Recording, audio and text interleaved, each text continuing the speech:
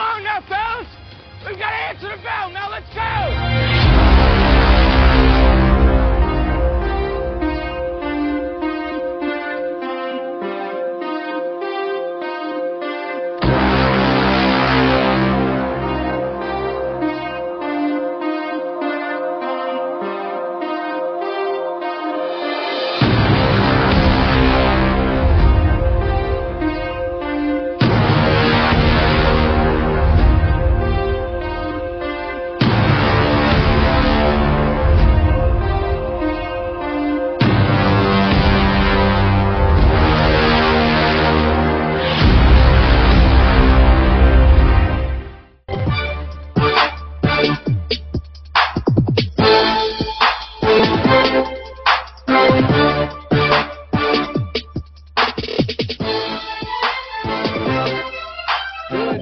Welcome in. Main Street Sports Today is presented by Mid-Tennessee Bone and Joint. Chris Yao and Maurice Patton here on this Monday as we have a ton of exciting stuff to get to today. We're going to turn the lights on so we can see. Be light. Let there be light indeed. Mo, what's going on, man? Not much. It's Monday. It is Monday. Yeah, pretty good weekend. I'm kind of looking forward to some of the stuff we're going to be talking about today because, one, we actually get to talk about a Titans win. Yeah, when they play at home, they do good things. It's clearly because all of the players are very worried that if they don't play well, the guy sitting in the stands wearing the jersey named Justin might take their spot. Undrafted free agent over here. There you go. That's clearly what the problem is, or the solution. I don't know what the deal is, but I mean, I still think he could block better than Andre Dillard. It's amazing though what happens when your offensive line gives you time. It's remarkable, and yet as much time as they gave him, and as well as they blocked for Derrick Henry, Andre Dillard still had a terrible game. I mean, so I'm at this point, I'm not in a mood to kick on Andre today. Listen. Here's what I'm. It doesn't matter at this point because two offensive linemen are coming back like this week. So I wonder if which defensive player gave him some pointers. He could just build up all this advice that he's getting, Dillard. You're right. I mean, you know what? That was something that really kind of went under the radar last week. But when a defensive player is telling you what they're doing to beat you, you must be really bad. Yeah, like not worried about you. How bad are you when Myles Garrett says, dude, check this out. Like, I'm embarrassing you so bad that I need to. I need you to be better. This wasn't even fun. Yeah, this wasn't even any fun. Right. Yeah. It's kind of like when Larry would tell you what he was fixing to do and then do it. Yeah. So, yeah. Oh, man. When a guy is telling you, if you do this, then I can't do this. Yeah, and yet comes back the next week and still struggles at times. Well, because it wasn't Myles Garrett. Because it wasn't Myles Garrett. He would have been better against Myles Garrett. Yeah. Well, we get a chance this week, right? Don't they play the Browns again? Oh, God. Seriously. I hope not. Really? I don't. I literally don't know, but it's wow. No, it's the Colts. I'm sorry. They're not. Oh. We're off this week. So the Titans are off this week? Yeah. Already? No, I'm sorry. It is the Colts. I can't count. Dude. It's the Colts. Dude. It's the 8th. The Colts on the 8th. They're off in 2 weeks before the Falcons. What a great show we have lined up. Let me tell you what we've got going on. We're going to talk a lot of Titans today. We'll get to all of this later. We are going to talk about Southeastern Conference. A lot of wild stuff happened in the SEC this weekend. And it's only going to make this week that much more fun. We're going to talk about the rest of college football. Plenty to get into in the world of college football as well as the NFL. So a lot of quarterback questions, by the way, good and bad in the NFL. So I'm interested to get into that. So plenty of great stuff to get into. We're going to do it very quickly. So let's go ahead and get you the weekend results and today's schedule on the rundown. This is the Rundown. The Monday Rundown is brought to you by Zion Christian Academy, and I can't read the rest of the read because Christian's got something in front of it. I have nothing. What? There we go. ZCA offers a faith-based, Christ-centered education in Murray County. Give them a call today at 931-388-5831 or visit zioneagles.org to schedule your appointment today. Zion Christian Academy, prepared for college, equipped for purpose. Football action from Friday. Mount Juliet 31, Antioch 14, Pope Prep 34-33 winners over BGA. Blackman down Pure Academy 35-12, and Clearwater Academy 34-25 winner over Brentwood Academy. Centennial Blank Skins with 62-0. Hickman County 22, Cheatham County 6. Ensworth 42-2 over Christian Heritage, Georgia. Clarksville Blanks Northwest 55-0. It was Kenwood 46, Northeast 6. Clay County at 25-6 winner over Joe Burns. Rockville 31, Clay County 7. Columbia Central in overtime defeats Spring Hill 20-17. It was Columbia Academy 38, Clarksville Academy 7. Ezo Harding an 11-7 winner over the Kings Academy. Fairview 34, Montgomery Central 20.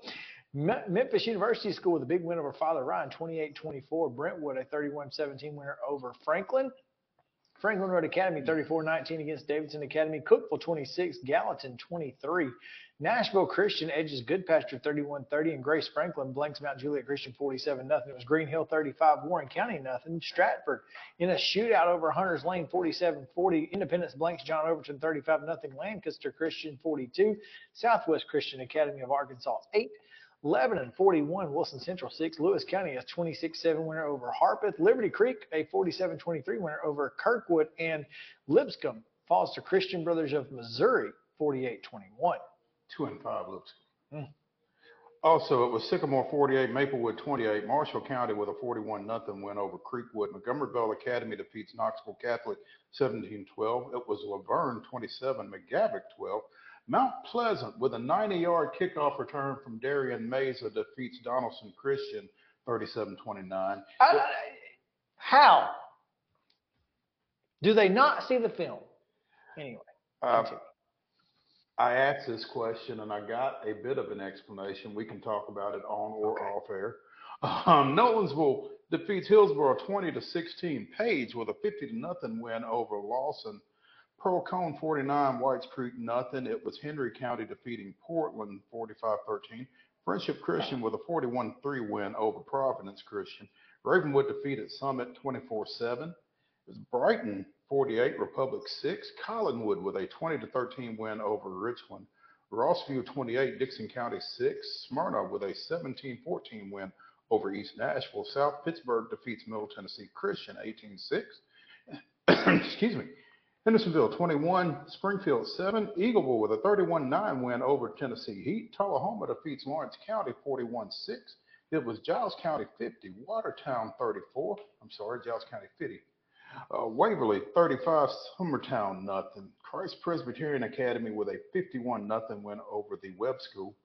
East Robertson edges Westmoreland 13-12. Station Camp 1-5. Station Camp now 2-5 after defeating 5-1. Now 5-2, White House 21-15, and Greenbrier with a 27-15 win over White House Heritage. Volleyball action over the weekend.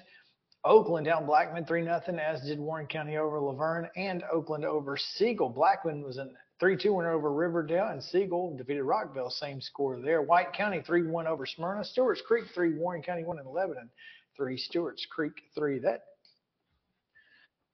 That looks like a district tournament. I don't think it was, but it certainly, the teams certainly look like they would be. It does. Girls soccer action. DCA blanks John Overton 9-0. It was Hillsborough 6, Independence Academy 0. STEM Academy 7, Kenwood 0.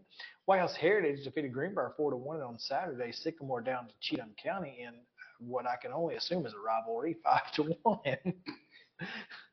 Major League Baseball action over the weekend. The Braves dropped 2 of 3 to the Nationals, falling 10-6 on Friday. winning 5-3 on Saturday and dropping a 10-9 decision in 10 in the season finale, leaving the Braves with only 104 victories on the year and home field throughout the postseason as far as they go. How do you lose 2 to 3 of the night? I mean, golly. Because you don't care. Marlins took 2 of 3 from the Pirates, winning 4-3 on Friday, 7-3 on Saturday, falling 3-0 on Sunday, but securing a wild card berth into the National League postseason. Congrats to the Marlins. Puts them in better shape than the Cubs, who dropped 2 of 3 to the Brewers, falling 4-3 on Friday, winning 10-6 on Saturday in a meaningless game because they'd been eliminated by then. And we'll pause now for a montage of Yes. highlights from the Brewers-Cubs series. Can we get a montage, please, JK? I wish I'd had one. That would have been so good, Dad. Yes. The Brewers put the Cubs officially out of their misery with a 4-0 victory yesterday. I wish the Brewers had run the Ronald Acuna montage. God. That's what should have happened. Anyway, Cardinals take 2 of 3 from the Reds, bouncing from a 19.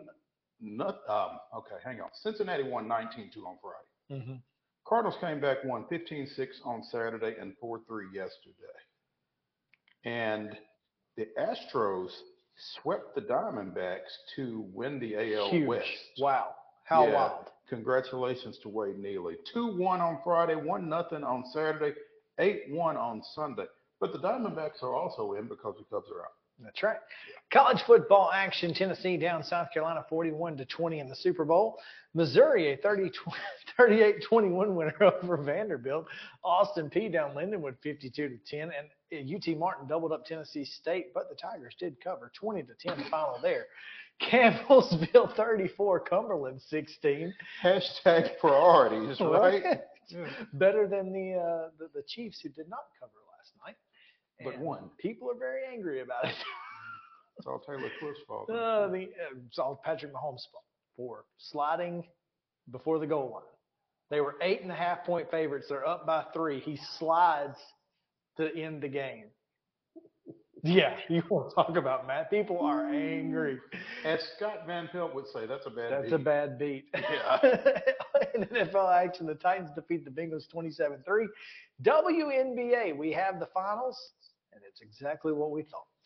The Liberty did defeat the Sun on Friday, 92-81. The Aces advanced with a 64-61 win, winning 3 straight in the conference finals, and the Liberty ended the Connecticut Sun season 87-84 on Sunday.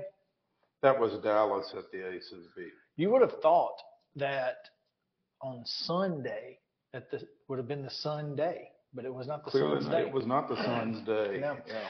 And in MLS play, the Nashville Soccer Club makes the playoffs. For the 6th consecutive year, they've never missed the playoffs as a professional team with a 0-0 draw with Seattle. 0-0. Zip, zip. Zip, zip. Volleyball today. Some of these are postseason matchups. Joe Burns is at Smith County. Davidson Academy is at Providence Christian. Friendship Christian is at Middle Tennessee Christian. Grace Christian of Franklin is at Good Pasture. Clarksville Northeast plays Kirkwood at Clarksville. And Zion Christian is at FC Boyd Senior Christian. That's a 6 o'clock start. The others, we have no idea what time they start.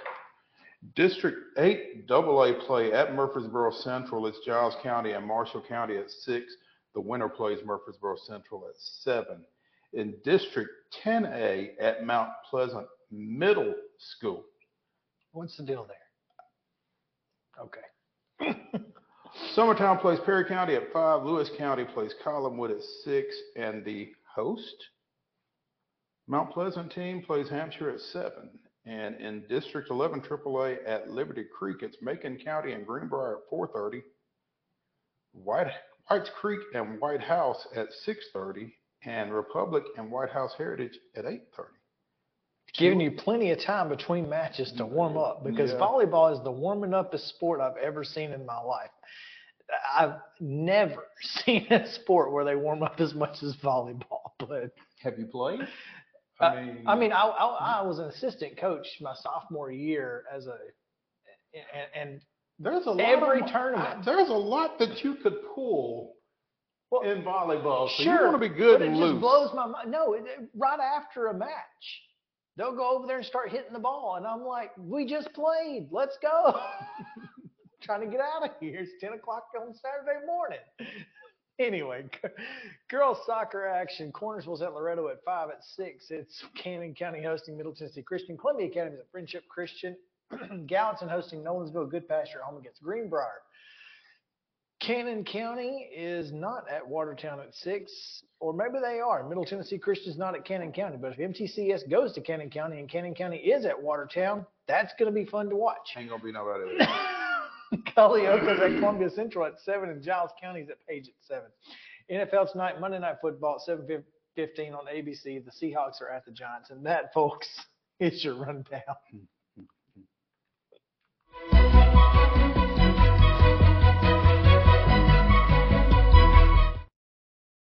Schedule subject to change without prior notice. No kidding. I mean, you get what you get around here. Top story brought to you by our friends at Piggly Wiggly. Got a couple things we want to mention really quick. Number one, Joe Williams, friend of the show, tweeted this morning, I guess, that Franklin High School and Alex Melton have parted ways. Melton. As football coach, I don't understand. I mean, I'm not sure what this does for his teaching position, but there's an article on the website at williamsonherald.com. Alex Melton was relieved of his duties Monday morning by Principal Shane Pantal. Former coach and current assistant Donnie Webb will take over the 0-7 Admirals with 3 regular season games remaining. Thing is, man, you don't realize it, but Franklin was in every game. They just, including a 31-17 loss that we just read in the rundown to undefeated Brentwood. They were right there. I mean, they were about to get over that hump, and I don't know. I mean, I'll be honest with you. I don't know if they were going to get over the hump or not. But one, I don't know how you fire a guy after just losing a region game to an undefeated team by 2 touchdowns. I mean, Franklin played Brentwood probably as close as anybody has this season. I don't have the scores right in front of me. Well, I mean, yeah, let's see. Brentwood Academy lost by 3. Henry County lost by 3. But everybody else, 38-14, 43-6, 20-0, 38-0, 31-17. Yeah. I mean, and everybody that I've talked to. Double overtime lost to Independence. Everybody that I've talked to about Franklin football under Alex Melton has said they're playing hard.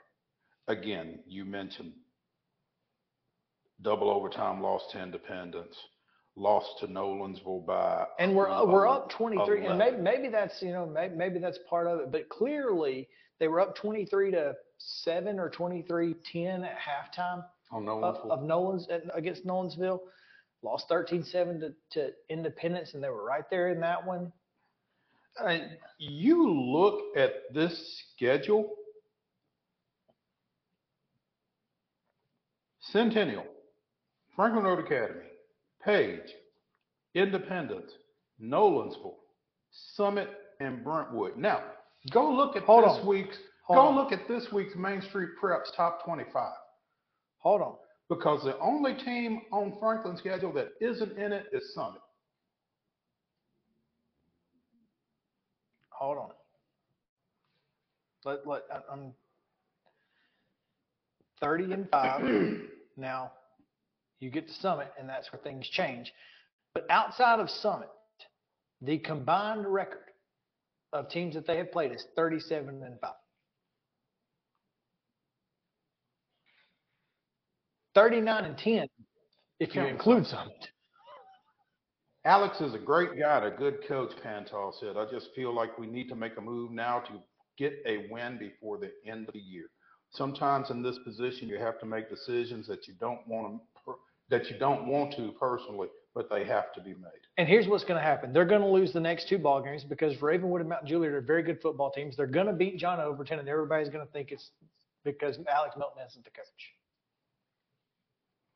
And people who don't know football are going to think it's because Alex Milton's the coach or not the coach. That's what's going to happen. I hate this for so many reasons. And one, I don't like mid-season firings at the high school level. It doesn't make sense. At the high school level. I regret that I can't finish with these kids, Milton said. There's something about these kids. The records don't have anything to do with it. When you come to Franklin on Friday night, the stands are packed. The student section is packed. This team is fun to watch. If you haven't been to a game, I suggest you check out these boys. You will be impressed, I promise you. Forget the scores, forget the results. These kids are fighters. They never quit and represent Franklin so well. Franklin was tied with Brentwood late in the third at 17. It appears to me to be a depth issue. That's what it looks like, just based off of what I've seen watching scores throughout the night. Watching Charles Pulliam and Joe and all those guys who are tweeting Franklin scores throughout the night. Franklin is right there in the first half through the third quarter, and then things just kind of fall off because they're much like Independence, and that's probably why they went to double overtime. They're playing a lot of guys both ways. All of their best players have to play 48 minutes, and that's hard to do. Franklin has led or been tied in the second half of 6 of those 7 games. I mean,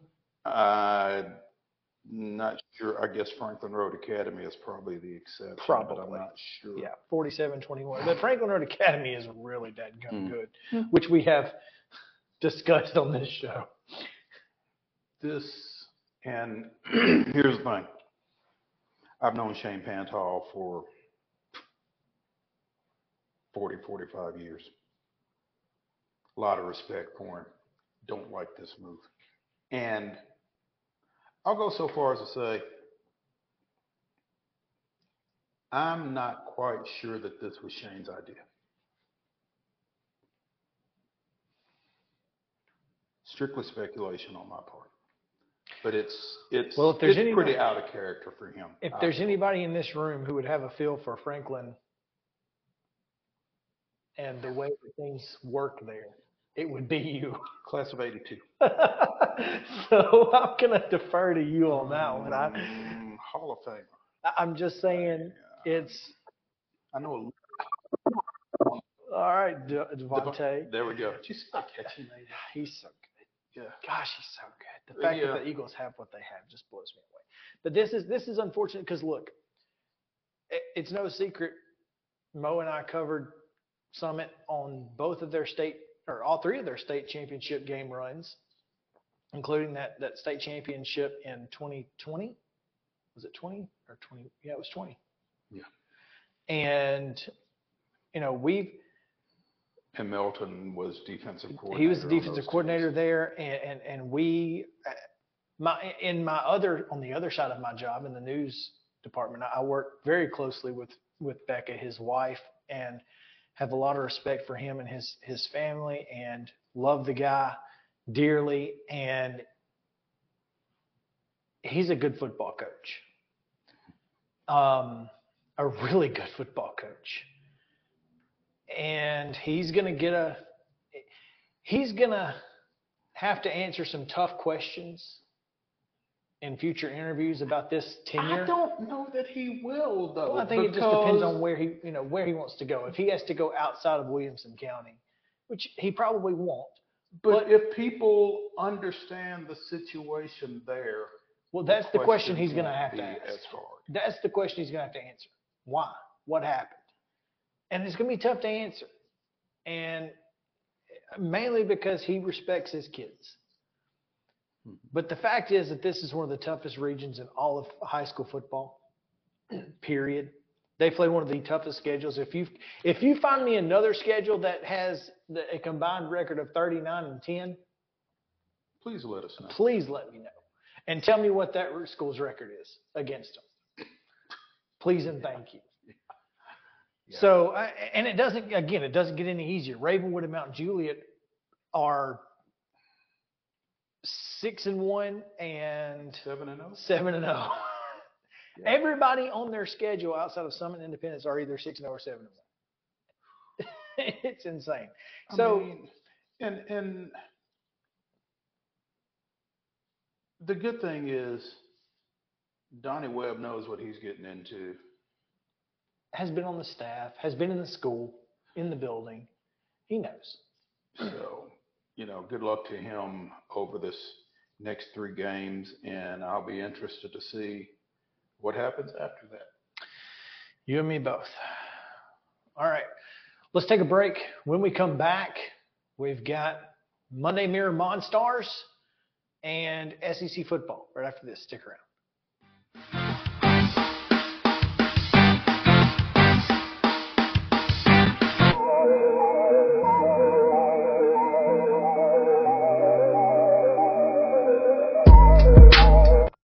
Mid-Tennessee Bone & Joint treats your orthopedic injuries and existing conditions. Our trained physicians will get you back in the game faster.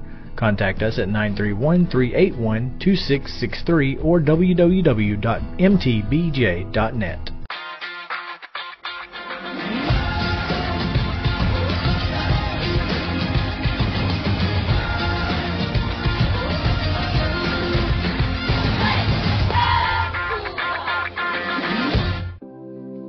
Custom Stone Handler supplies over 600 distributors and suppliers with quality stone products. Along with River Stone, we produce and distribute over 100 building, landscape, and other bulk products.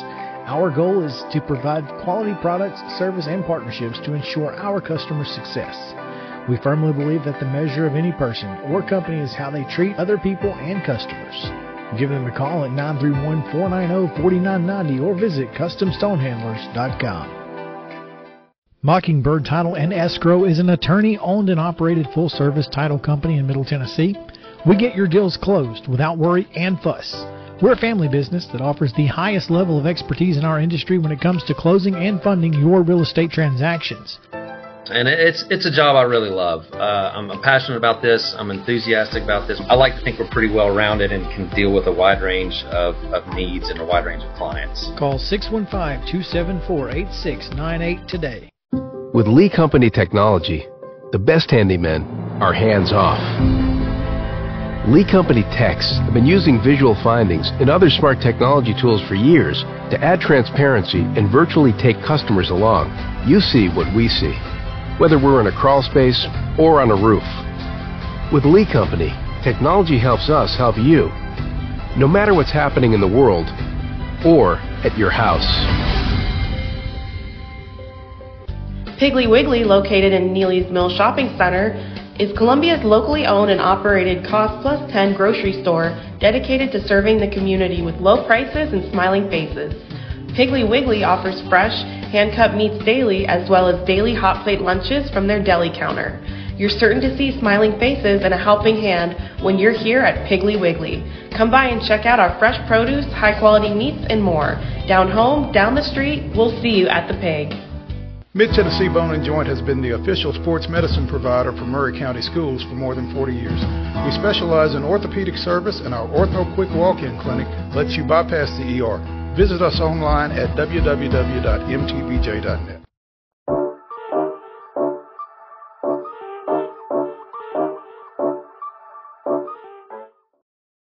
Like it, Justin. That's phenomenal. Big fan of the Monstars here. It is time to hand out some hardware. It is time. Well, stickers, hardware, whatever. To mention some of the biggest players of the week in all of sports. So we'll start, and I'll go ahead and go first today because, well, let's just say this kid lit it up.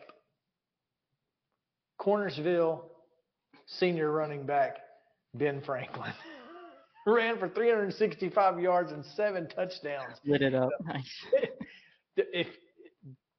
I'll send you a story that I wrote 2 years ago with the the most ridiculous paragraph of puns I've ever put together in my life, and it is phenomenal.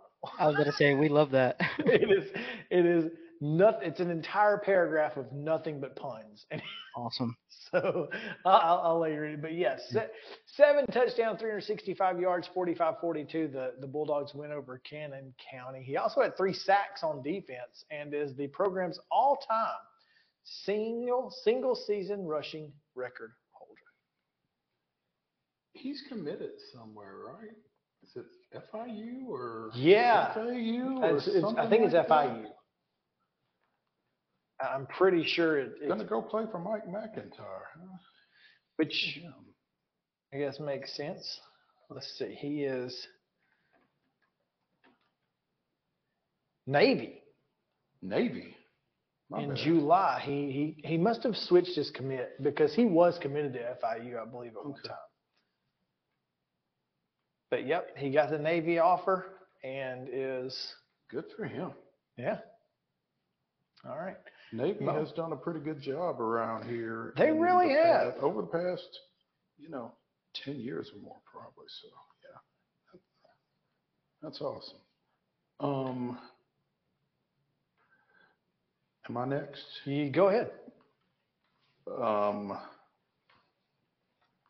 My first Monstar is from a game that you covered, Chris, as Columbia Academy freshman Zane Nash rushed for 185 yards and 2 touchdowns on 21 carries in the absence of 1,000-yard rusher Monte Baldwin as the Bulldogs won 38-7 against Clarksville Academy. I called him Noah after the game when I was talking to Seth. I was like, I said, And Seth had no idea who you were talking about. he was like, who is Noah? And I was like, Zane. And he said, Nash. And I was like, I had the first letter and the last letter right. Give me a break. I didn't know who he was. I've never heard of him before. And he was like, Well, the thing is, he's been playing defense Yeah. as well, but yeah. he's not gotten a whole lot of carries because of 1,000-yard rusher Monte Baldwin, but he certainly took advantage of his opportunity on Friday night. Yeah. Justin. I'm going to go with Christian Fulton because Thought you was about to take my next one. because I kind of ragged on him last week when they played the Browns. So I'll be honest, whatever that coaching staff did or whoever turned the Titans around into the best team ever assembled is shout out to them. But yeah, Christian Fulton held Jamar Chase to 2 receptions and like 33 yards, so got to give him his flowers. Raleigh can smell them. Well, I'm going to go with Christian McCaffrey. Oh yeah, he's a dog. No doubt.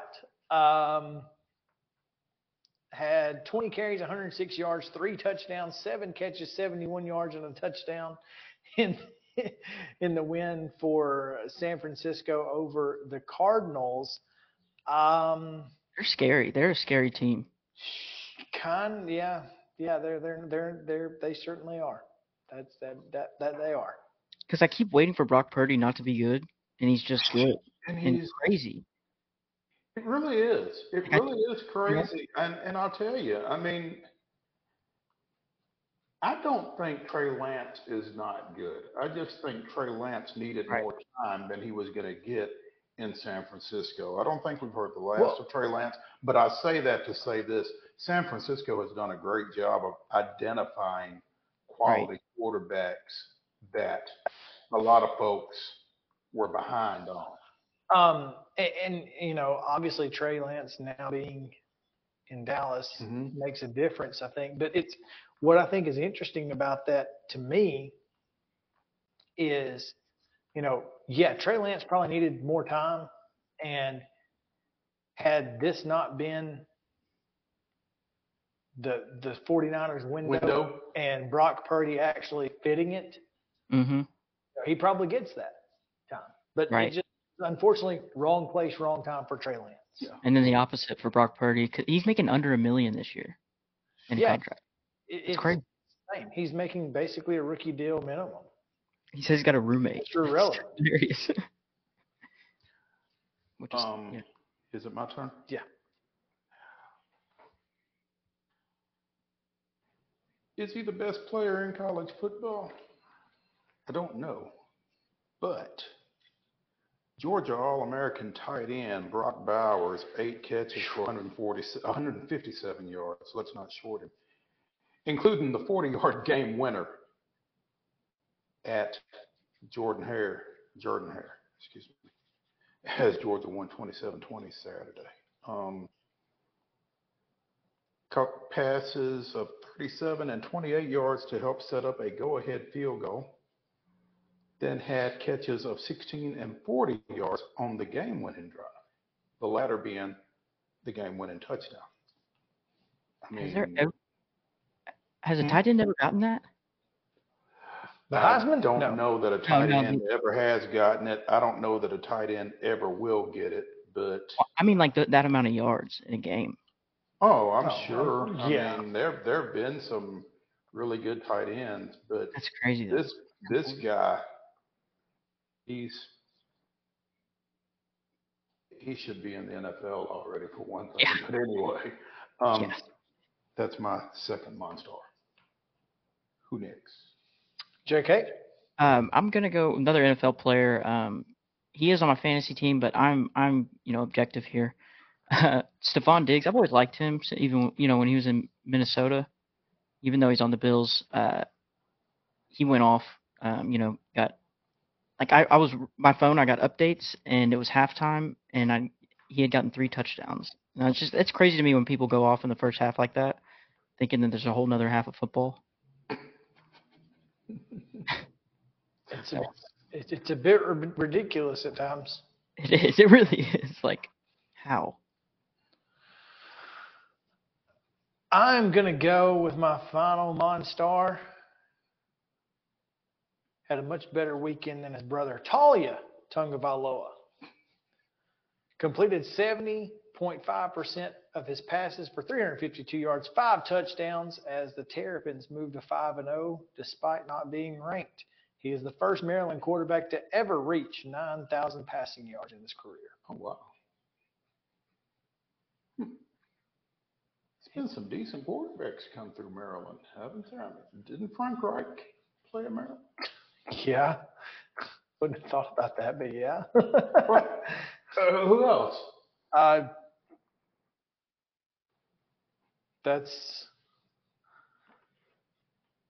don't know. Very, Boomer Esiason. Okay. Yeah. Boomer Esiason, Frank Reich, Neil O'Donnell. Like I said, and some pretty decent quarterbacks that come through Maryland. Danny O'Brien, remember him from a couple years ago? Yeah. He was solid. Yeah. Anyway. All right. Is it to me? Your final Monstar? My final Monstar is a name that area professional football fans will be familiar with. A.J. Brown, 9 catches, 175 yards, 2 touchdowns as Philadelphia defeated Washington 34-31 yesterday. Just ripped my heart out. Yeah. He's pretty good. He is so good. Yeah. Justin? My final one is a guy that I root for. I like him. I guess a lot of people are on the fence, or you're either one way or the other, but Baker Mayfield throwing for 3 tutties. And just keeping the Tampa Bay Buccaneers good. Like, how about it? I feel like they just gave him the starting job, like, because it was by default, and now it's kind of like Brock Purdy, I guess, but he's killing it.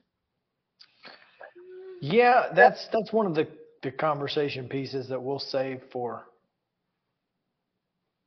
the NFL reaction segment. Mm-hmm.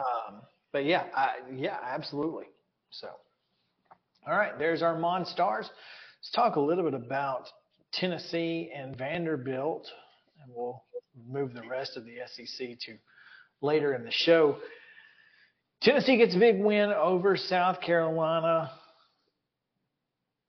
Despite my BVS, I never felt like the game was – I never felt like Tennessee was going to lose, but there was always – I never felt comfortable.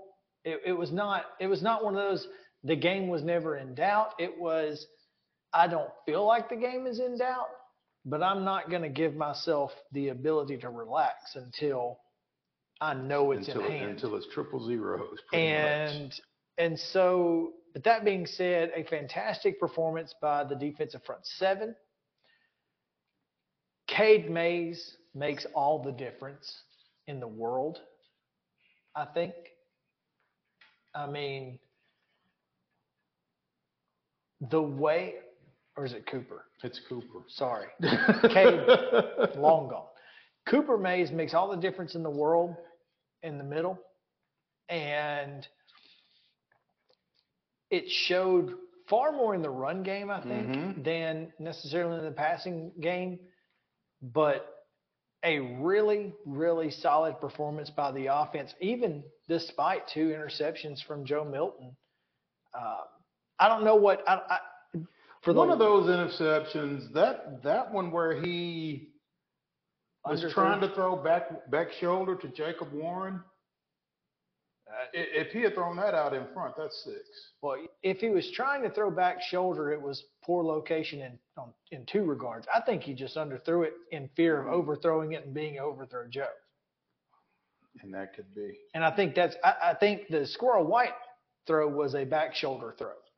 And it was well done. Should have been a penalty. Neither here nor there. The first interception, as you heard on the broadcast, I mean, Jordan Rogers said, look, it's not really on him. That he did exactly what you're taught to do. You're taught to read the boundary safety, and just so happened that they were in cover 3, and you couldn't see it ahead of time. And he threw it, trying to look somebody off instead of staring down the receiver. He missed the safety, and that happens. Yep, that happens a lot in college football. Going back to your offensive line comment. Tennessee rushed for 238 yards on 40 carries. That's incredible. Jalen Wright had 123 on 16 with a score. Jabari Small had 59 on 11 carries with a score. And Dylan Sampson had 49 on 9 carries with a score. Sampson averaged 5.4 yards per carry. Small averaged 5.4 yards per carry. Wright averaged 7.7 yards per carry. Yeah, Jalen. You'll take that. Yeah, Jalen Wright's legit. So and I think, I think Small and Sampson are legit. Well, he was obviously Wright was aided by the really long touchdown run to start the game, but and his yards per carry. But if you can get 5 yards out of your running backs every time they touch it, that's going to win you a lot of football games. And they don't do that without superior play up front. Exactly, and just a really good job by that offensive line all night long. Obviously, the defensive line did exactly what they were supposed to do. They came into the game as the sack leaders in the SEC against the offensive line who had given up the most sacks in the SEC, and it was very clear that Tennessee had an advantage in the front seven. And on top of everything else, they played really well in the secondary. Of course, it's a lot easier to do that when you know your guys are going to get pressure. Complementary football. And look, if that's all you can do. That's all you can ask for. Big turning point, I think, was the pick 6 at the end of the half. And what Shane Beamer was thinking, I'll never know. Why are you throwing the football there? Why? Force Tennessee to take a timeout, punt the ball away. Instead, that happens. And let's just say that Mr. Haddon felt really good going into the checkerboards after the pre-game introductions. He has caught a lot of flack from the UT fan base for a long time. And so, well, since last year's South Carolina game. So from that standpoint, like you said, that had to feel really good for him. Yeah. And,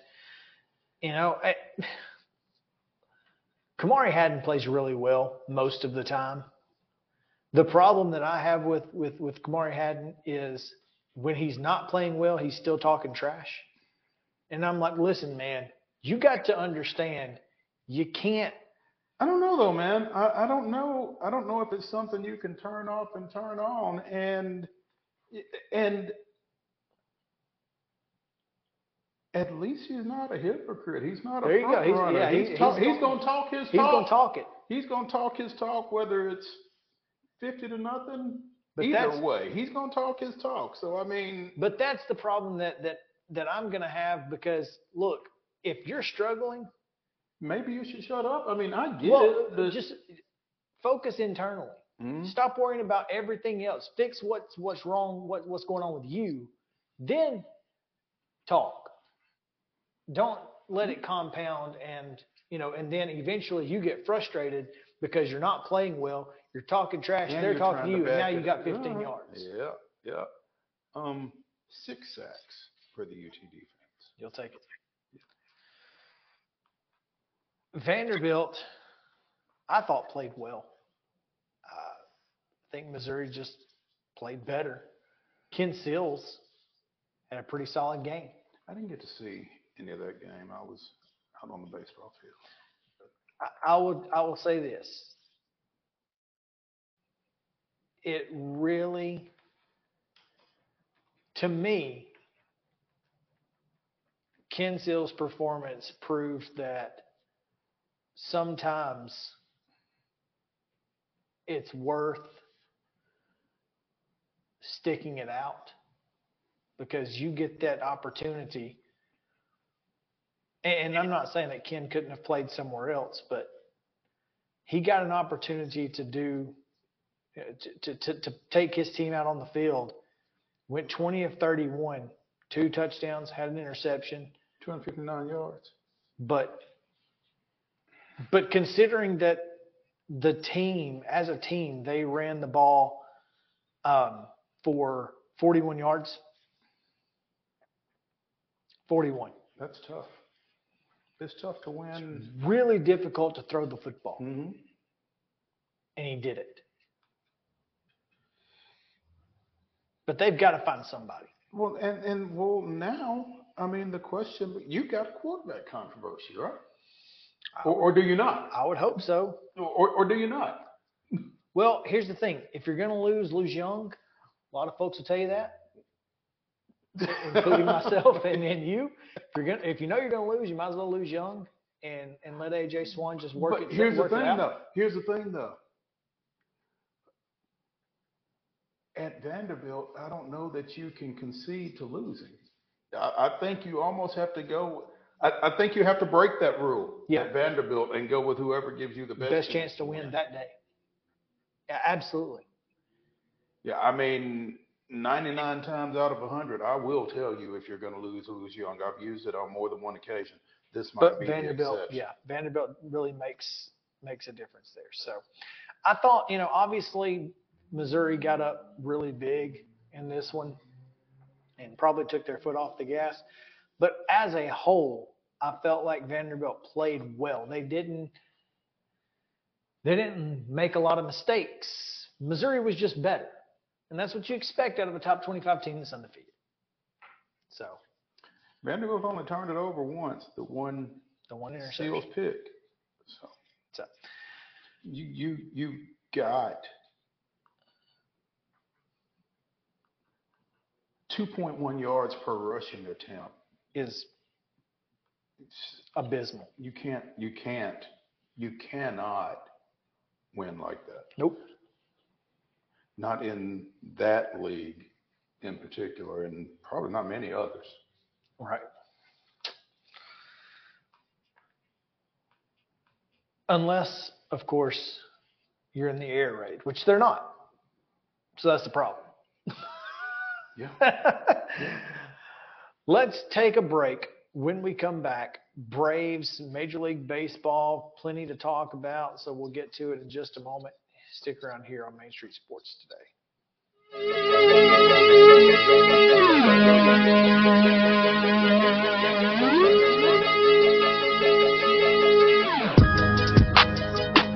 Mid-Tennessee Bone & Joint treats your orthopedic injuries and existing conditions. Our trained physicians will get you back in the game faster. Contact us at 931-381-2663 or www.mtbj.net. With Lee Company technology, the best handymen are hands off. Lee Company Techs have been using visual findings and other smart technology tools for years to add transparency and virtually take customers along. You see what we see, whether we're in a crawl space or on a roof. With Lee Company, technology helps us help you, no matter what's happening in the world or at your house. Jones & Lang Sporting Goods here in Columbia has been outfitting teams, officials, and anybody else from T-ball to college for 50-plus years. Be sure and check them out at 931-388-8060 or online at jonesandlang.com. Jones & Lang Sporting Goods, the look of a winner. Zion Christian Academy, zioneagles.org or 931-388-5731. You can schedule your appointment. Go tour their campus. It is beautiful over there, and you're definitely going to want to see it. Again, it's zioneagles.org. Give them a call, 931-388-5731, and schedule your tour today. Mockingbird Title and Escrow is an attorney-owned and operated full-service title company in Middle Tennessee. We get your deals closed without worry and fuss. We're a family business that offers the highest level of expertise in our industry when it comes to closing and funding your real estate transactions. And it's a job I really love. I'm passionate about this. I'm enthusiastic about this. I like to think we're pretty well-rounded and can deal with a wide range of needs and a wide range of clients. Call 615-274-8698 today. Mid-Tennessee Bone and Joint has been the official sports medicine provider for Murray County Schools for more than 40 years. We specialize in orthopedic service, and our Ortho Quick Walk-In Clinic lets you bypass the ER. Visit us online at www.mtbj.net.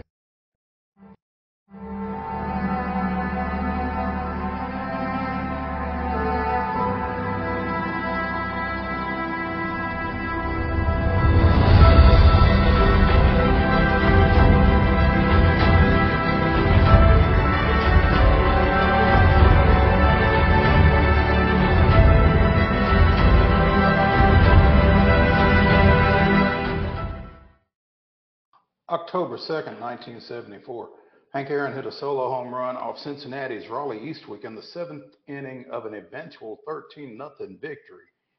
It was the legend's 3,600th career hit and his final as a member of the Atlanta Braves in his final at bat, and was the 736th home run of his illustrious 21-year career. That was this day in Braves history.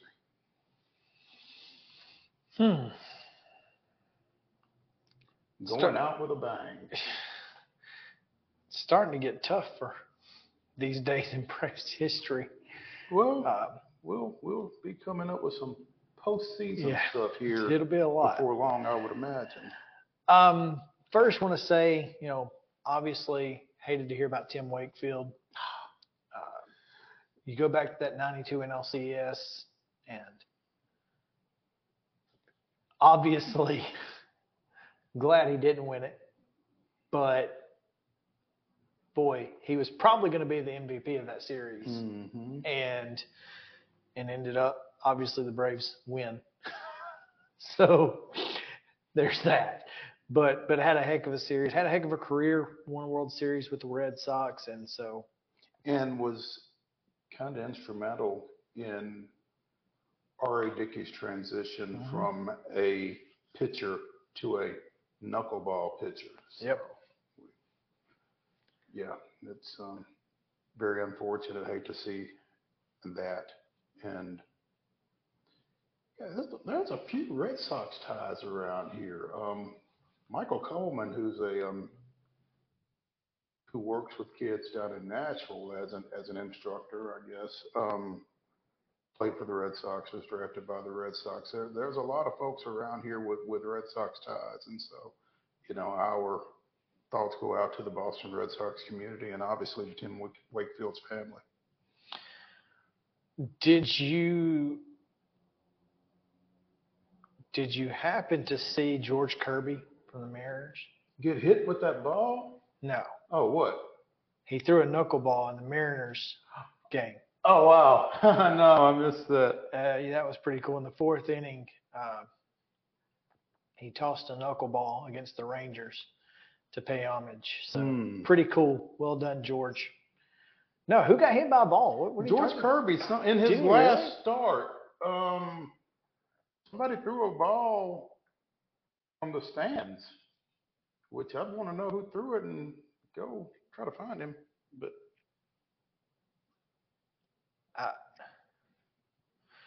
all the videos that I'm seeing are of him Or throwing the knuckleball. Yeah. So that's unfortunate because I haven't seen it, but that was a heck of a knuckleball, dude. You got a swing and a miss on it, got a whiff. So well done there. I hate that. Let's see if I can. Maybe I need to put in hit and see if I can. Got hit by a ball. Oh. Yep. He's looking around like, what just happened? Yeah, exactly. That's unfortunate. Wow. That is wild. And now the manager's coming out. He's like, hey, wait a minute. What's going on here? That is so crazy. It's just, his look on his face is just like, you got to be kidding me right now. That is. I'm not sure kidding is the word. Yeah. I've never seen anything like that before. Mm-hmm. Holy cow! Anyway, okay, yeah, that was great. That was worth looking up. Yeah. Oh man, what a weekend for the Braves. Let's just say Michael Tonkin doing his best job. He tried to get them that record, and he gave them every opportunity that he could get. And to be honest with you, and it wasn't enough to put them in position to tie it. He tried to put them in position to break it by giving up 3 runs.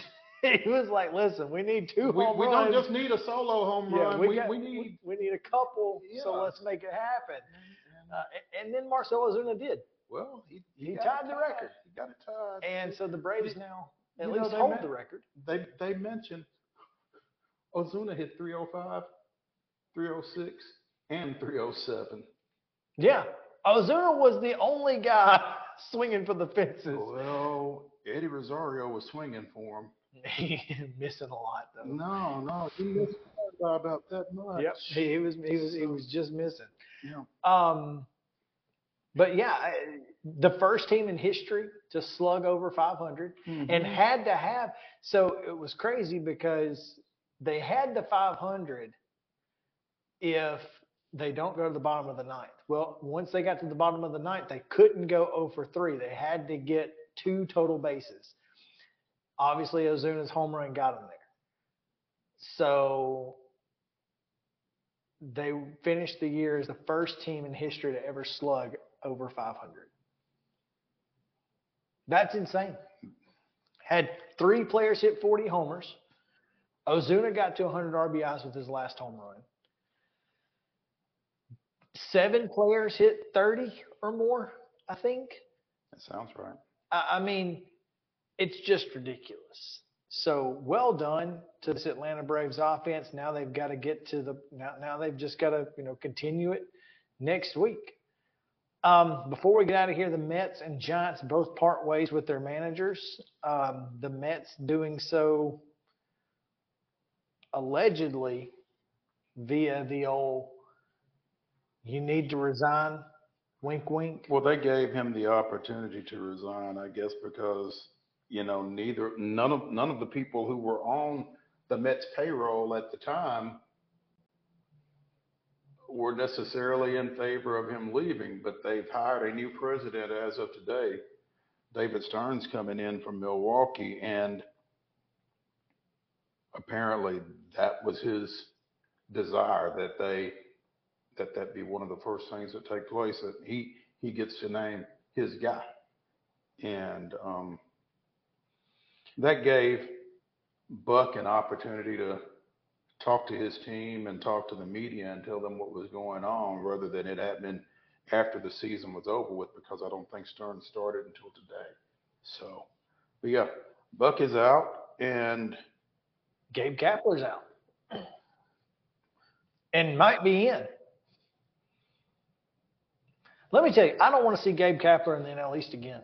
I don't know that that's the direction they go in, but they've got to find somebody who can usher in these young guys, who can. They need a. As weird as this is going to sound, they need a Brian Snitker. They need a guy who understands the developing players for the major leagues. and they're going to have to do it at the major league level. Well, They need a minor league manager. Craig Counsell at Milwaukee, his contract is up whenever the Brewers are done. Stearns comes from Milwaukee. I don't know if that's a thing or not. According to an article yesterday in the New York Post, two guys' names came up that I personally am very concerned to hear. Ron Washington and Walt Weiss. I can't imagine Ron Washington. Look, here's the problem with Wash at this point. How long are you going to have it? How long are we going to have it? I mean, at some point, he's going to go to the house, as he should. I mean, I would like to think at this point that this will be Ron Washington's last job. You know, if he decides he wants to manage, I'm all for it. yeah, But I don't know that he wants to. it's a lot of hassle. Especially that team. Especially going to that In type that of market. Yeah. Yeah. So I don't know. I Walt don't know Weiss, how however, realistic that is. kind of makes sense. From what you were just saying about the youth on that roster in that organization, that they're going to be trying to shorten the learning curve with. He would probably do well there. So we'll see. Not looking forward to it. Tomorrow, we won't know what's going on in that first game anyway, so we're going to hold off and make our playoff predictions tomorrow. But because, one, we have no Braves to talk about because, well, it's over. The season's over. So, but we'll probably do some speculating on the playoff roster, the pitching rotation, and much more. And right now, we're going to take a short break because Terry McCormick is standing by. We've got our Daily Titans update. We'll react to their win as well. On the other side of the break, stick around. Main Street Sports Station, presented by Mid-Tennessee Bone and Joint.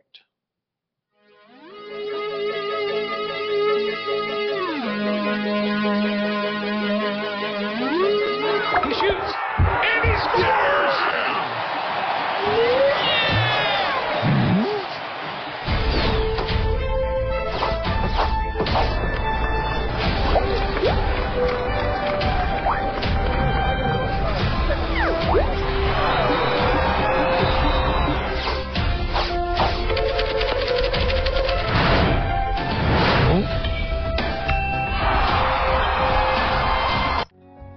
Since 1975, Mid-Tennessee Bone and Joint Clinic has treated the orthopedic needs of Middle Tennessee residents. The trained physicians provide surgical options and minimally invasive options to treat all orthopedic needs.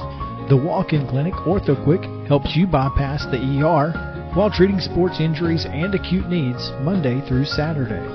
Visit MTBJ online at mtbj.net or on social media at Mid-Tennessee Bone Joint Clinic.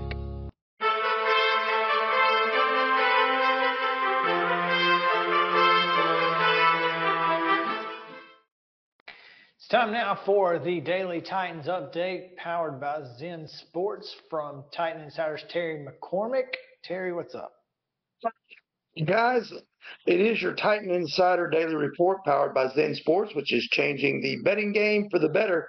Some good news for the Titans. It sounds like Peter Skoronski might have a chance to return to practice this week. He's been out the last 3 games with that appendectomy, trying to recover from that. And it also sounds like they could get Kyle Phillips back off of injured reserve. He's probably going to start practicing this week as well. So, and that, you add that to Nicholas Petit-Frere coming off the suspended list, and suddenly the Titans have options at different things in different places.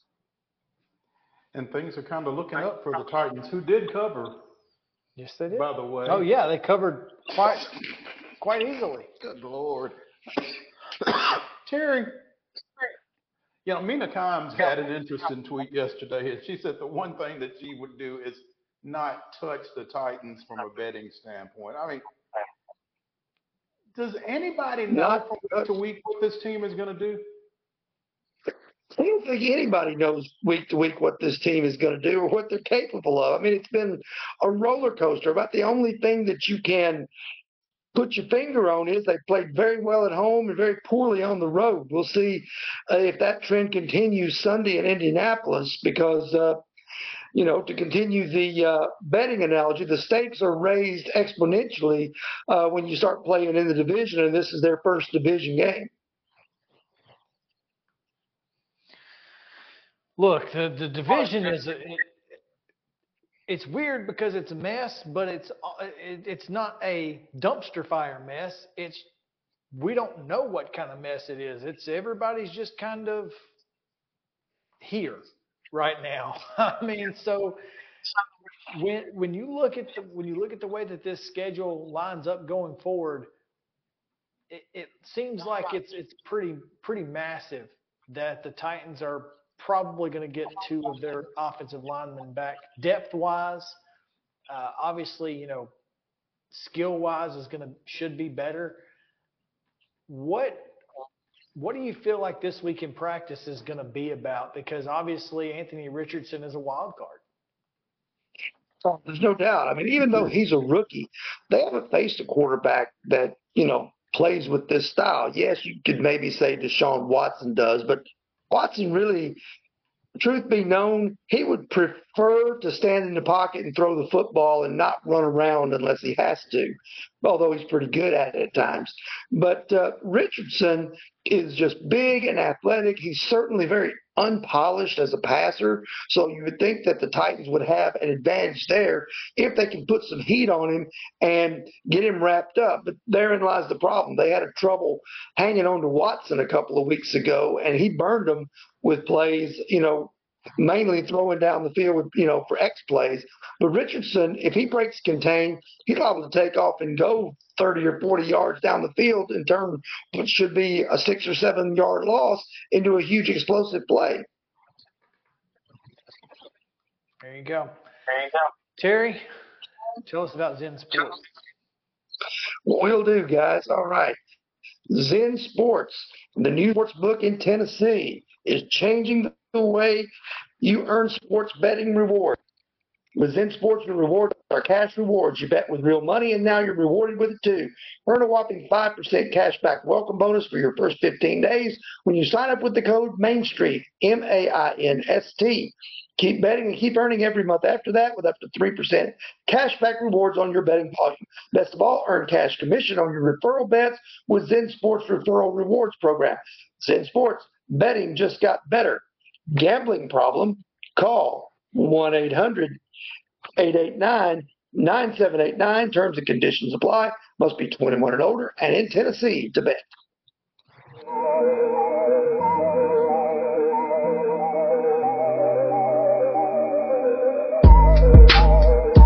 Y'all, I'm serious right now. They have a dragon here. I saw it. But no, they don't. There's no such thing as dragons. I swear, I saw it. It had huge claws. Get out of here.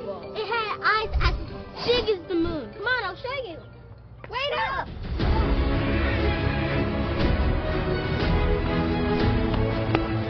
See that? We're almost there. Whoa! I told you so. That is a dragon. This is Chris Yao with Main Street Sports Today. Every show, Mo Patton and I welcome friends from all across the sports landscape, from high school coaches and reporters to national, college, and pro sports personalities. You never know who might stop by for a chat. AP Tennessee Sports Editor, 3-time Tennessee Sports Writer of the Year 2020 TSWA Hall of Famer. She covers the Titans, the Predators, the Grizzlies, college football, and hoops. Please make welcome Teresa Walker. Former University of Tennessee, former Team USA Olympian, ex-Cy Young Award winner, R.A. Dickey. R.A., did I miss anything? Man, that was sweet.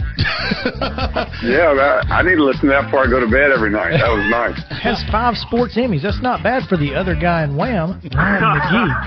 The other guy in Wham married the best-looking girl, Bananarama, so the other guy in Wham had a pretty good life. From preps to pros, we're taking on the sports topics you care about. Tune in across Main Street Media social platforms at 2 p.m. or on demand on your podcast distribution platform of choice.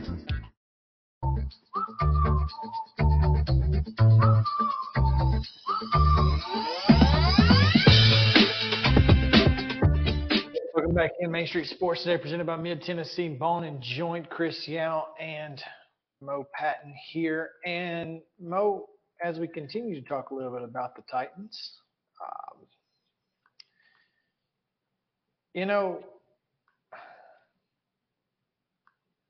I was not optimistic about Sunday. How could you be? Well, yeah, I mean, I was more concerned with, could the offensive line hold up than anything. And I don't understand how the same group, it was the same group, right, could look so bad against Cleveland and look credible yesterday against, a Cincinnati, a defensive front that doesn't have Myles Garrett, but still, isn't bad. And that's all we've said all along on this show, is that all the Tennessee Titans needed from the offensive line was to be decent. Not great, just decent. Yeah, I mean, they came into the game ranked in the top 10 in sacks in the league, and they looked decent. I don't know if there was scheme, and maybe it was, Tim Kelly showing off that, he certainly has the ability to scheme around that sort of thing. If you did, I certainly don't understand why you wouldn't have done it before. Yeah. But, maybe they just felt like Dillard wasn't that bad until it was painfully obvious that he was. I don't know. But Ryan Tannehill, I'll put it this way. Ryan Tannehill made some interesting throws yesterday. And I'm going to tell you that if Ryan Tannehill throws an interception inside the 10-yard line, that it's on purpose. Seriously. Because, and someone else pointed this out. I wish I could tell you who. But in certain situations, you give yourself a chance to get it to the 5-yard line. Or it's a punt. And with Ryan Stonehouse's inability to pin a team deep inside like Brett Kern did, obviously he's improving, but he's not consistently able to do it. I think if Ryan Tannehill throws a jump ball inside the 10-yard line and it ends up being an interception, it's on purpose. So I'm just throwing that out there. Y'all pay attention. Maybe I'm right. Maybe I'm wrong. I could be wrong. I don't know. No, that wouldn't be the first time. But it certainly feels like to me, that's not a throw that Ryan Tannehill makes very often, if that makes sense. It's not something that he just does. He might try to fit it into tight windows, but he didn't throw a whole lot of jump balls, deep into the the defensive secondary. So I feel like this team is in a whatever it takes to win mentality. As I think about yesterday, one of the craziest things is they didn't have Treylon Burks yesterday. And they still won about 3 touchdowns. Nick Westbrook-Akina as a 2 is not bad. As a 3, he's very good. And it's almost like we've been saying that for how long now? 3 years. I mean, people on Titans Twitter gave him business for a long time. And it wasn't really deserved. And it wasn't his. At no point was NWI ever supposed to have been that. You're asking him to be something he's not. Yeah. He's not a number one in the National Football League. And there's nothing wrong with that. That's okay. Know your role. It's the issue is when somebody tries to make him be a number one, or when you look around the receiver room and he's the best guy in it.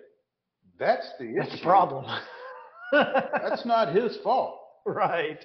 I didn't tell you not to go get anybody else. Certainly didn't tell you to trade A.J. Brown. So. And didn't tell Julio and Traylon to get hurt. Or didn't tell Julio or Robert Woods or whoever else. Anyway. Yeah, you know. So, I mean, as a number 3, he's pretty doggone good. You're going to – he's in the top half of number 3s. And Chris Moore, I don't know what he did yesterday, but he is a guy who has been a little unheralded. Well, he only had the one receiver room. He only had the one catch, which he ended up fumbling. But the fact that he's on the field is you have to account for him, and you feel like he deserves more attention than Nick Westbrook-Ikhine. Now that may change, but here's the thing: when Treylon Burks gets back, your receivers are DeAndre Hopkins, Treylon Burks, Nick Westbrook-Ikhine, or Treylon Burks. Yes. You 4th time the charm. Treylon Burks, DeAndre, and Chris Moore. See, I don't think so. I think Westbrook-Ikhine is a better receiver, especially in the 3, because you don't play on the outside. You play in the slot a little bit more. I don't think Moore's a slot guy. Okay. So to me, it feels like that's the depth at receiver, as long as DeAndre Hopkins is healthy, is disgusting. And capable of winning football games with Ryan Tannehill at quarterback. And, oh, by the way, a duo in the backfield who is perfect for one another. Like I said, a team that feels like win at all costs, whatever it takes. Derrick Henry feels that way. Feels like he is comfortable giving way to Tyjae Spears. Well, and not necessarily giving way, because they were both in the game at the same time a lot yesterday. Yep. There was one particular play where they were lined up in the backfield, split up. Tanny faked the screen to Spears. To Derrick. No, he faked it to Derrick and then threw back to Spears around the right side. And, you know, anything that even looks like the ball may be going to Derrick Henry, you have to honor it as a defense. And you turn around and throw it back to the other side to Spears, who runs like. That's not when he fumbled, was it? I don't believe so. Okay. No. I was thinking, because on one run he fumbled going left. Ball bounced back to him. He cuts back and goes around the. No, that was a different run. That was just run. a run? Okay. I couldn't remember it because, one, I was in and out watching the game, and I come into the replay of Tyjae Spears running around right in. I'm like, all right, that's great. And then I realized they showed it again, and I realized it was actually a play designed to go to the left. Until he fumbled going to the left, yeah. And then I was like, oh. And then he kind of had that oh shoot moment. Yeah, and he took off, and I think it was a pretty big gain, about 30 yards. Yeah. And so, you know, and I thought, as Justin said earlier, Christian Fulton played really well. Of course, again, easier for the defensive backfield to play well when your front seven is getting pressure, and they pressured Joe Burrow all day long. Mm-hmm. It was a great win. A solid team performance. 7 different guys caught balls for the Titans yesterday. Which sounds great unless, you know, you have certain receivers on your fantasy team. I don't, but someone probably does. I have Traylon Burks on my fantasy team. It's not working out real well right now. That's okay. That's okay. Other quarterback questions in the NFL, Mo. Number one, should C.J. Stroud have gone number one over Bryce Young? Or would it have mattered who was the quarterback? Carolina, Houston. I feel like most all of us knew that quarterback was not the only issue for Carolina. So even if they had been reversed, I'm not sure that C.J. Stroud would necessarily have been any more successful in Carolina than Bryce Young has been. I feel like that's I think that's the case. I'm not sure. Now, I'm not sure that Bryce Young would be as successful in Houston as C.J. Stroud is. I don't know. I don't know. But I don't think C.J. Stroud would have had any more success in Carolina than Bryce Young has. I'm going to say this, and people are going to laugh at me when I say it. But I think Houston was in a much better position to win quickly. Certainly more than Carolina. I don't disagree. But I think Houston is in a pretty good position. I don't disagree with that. I think they were last year in a pretty good position. Davis Mills won some football games for them.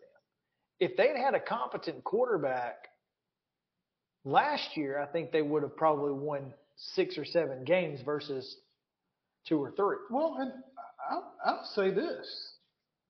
I also think Houston made a better coaching hire than Carolina did. Oh, yeah, there's no question.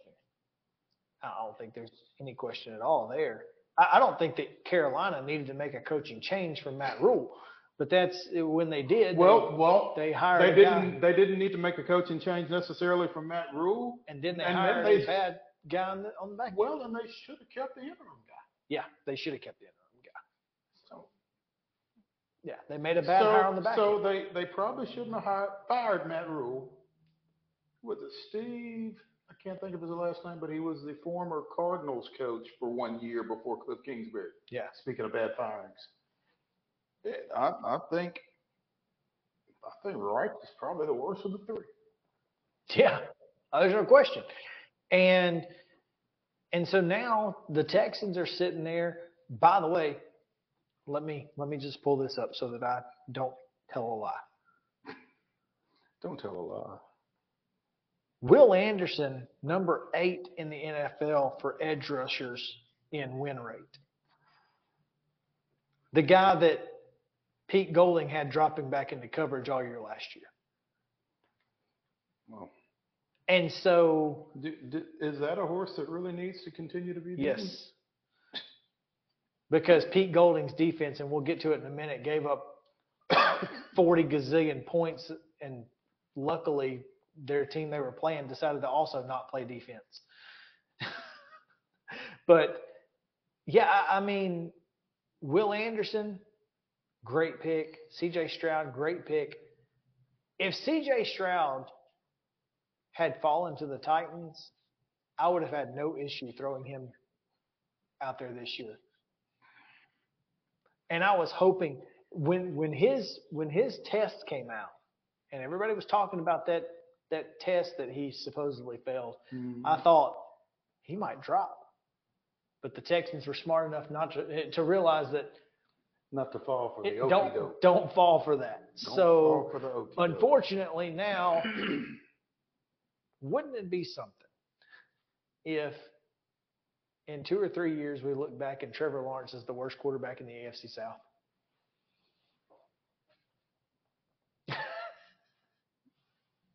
That'd be wild, wouldn't it? Because I think C.J. Stroud, look, Anthony Richardson has his issues.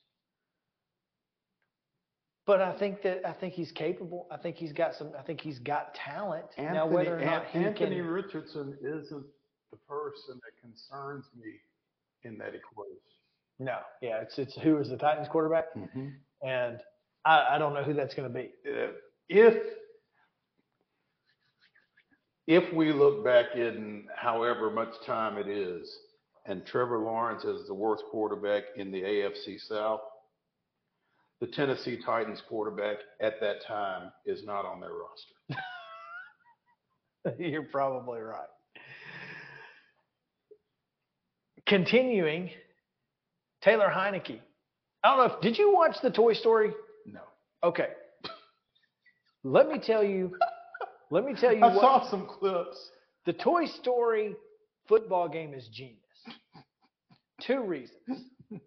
As Columbia Academy offensive line coach Alan Moat tweeted, said they're slowly explaining the basics of football, like and how it works, to children and new Swifties who are watching. But I saw a guy who made a TikTok and videoed his kids watching the game. He said, I finally got my Sundays back because the kids can watch that and they're entertained by it.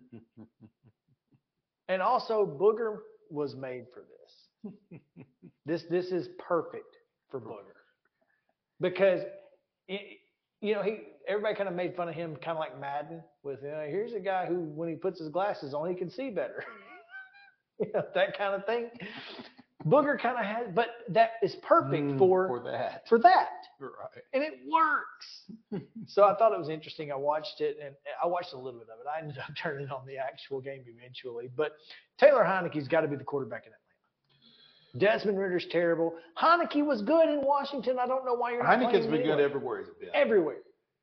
I don't understand why the guy's not playing. Well, Atlanta Falcons fans, because there's a huge overlap between Braves Twitter and Falcons Twitter, and so we Atlanta get a lot of Falcons fans would agree with you.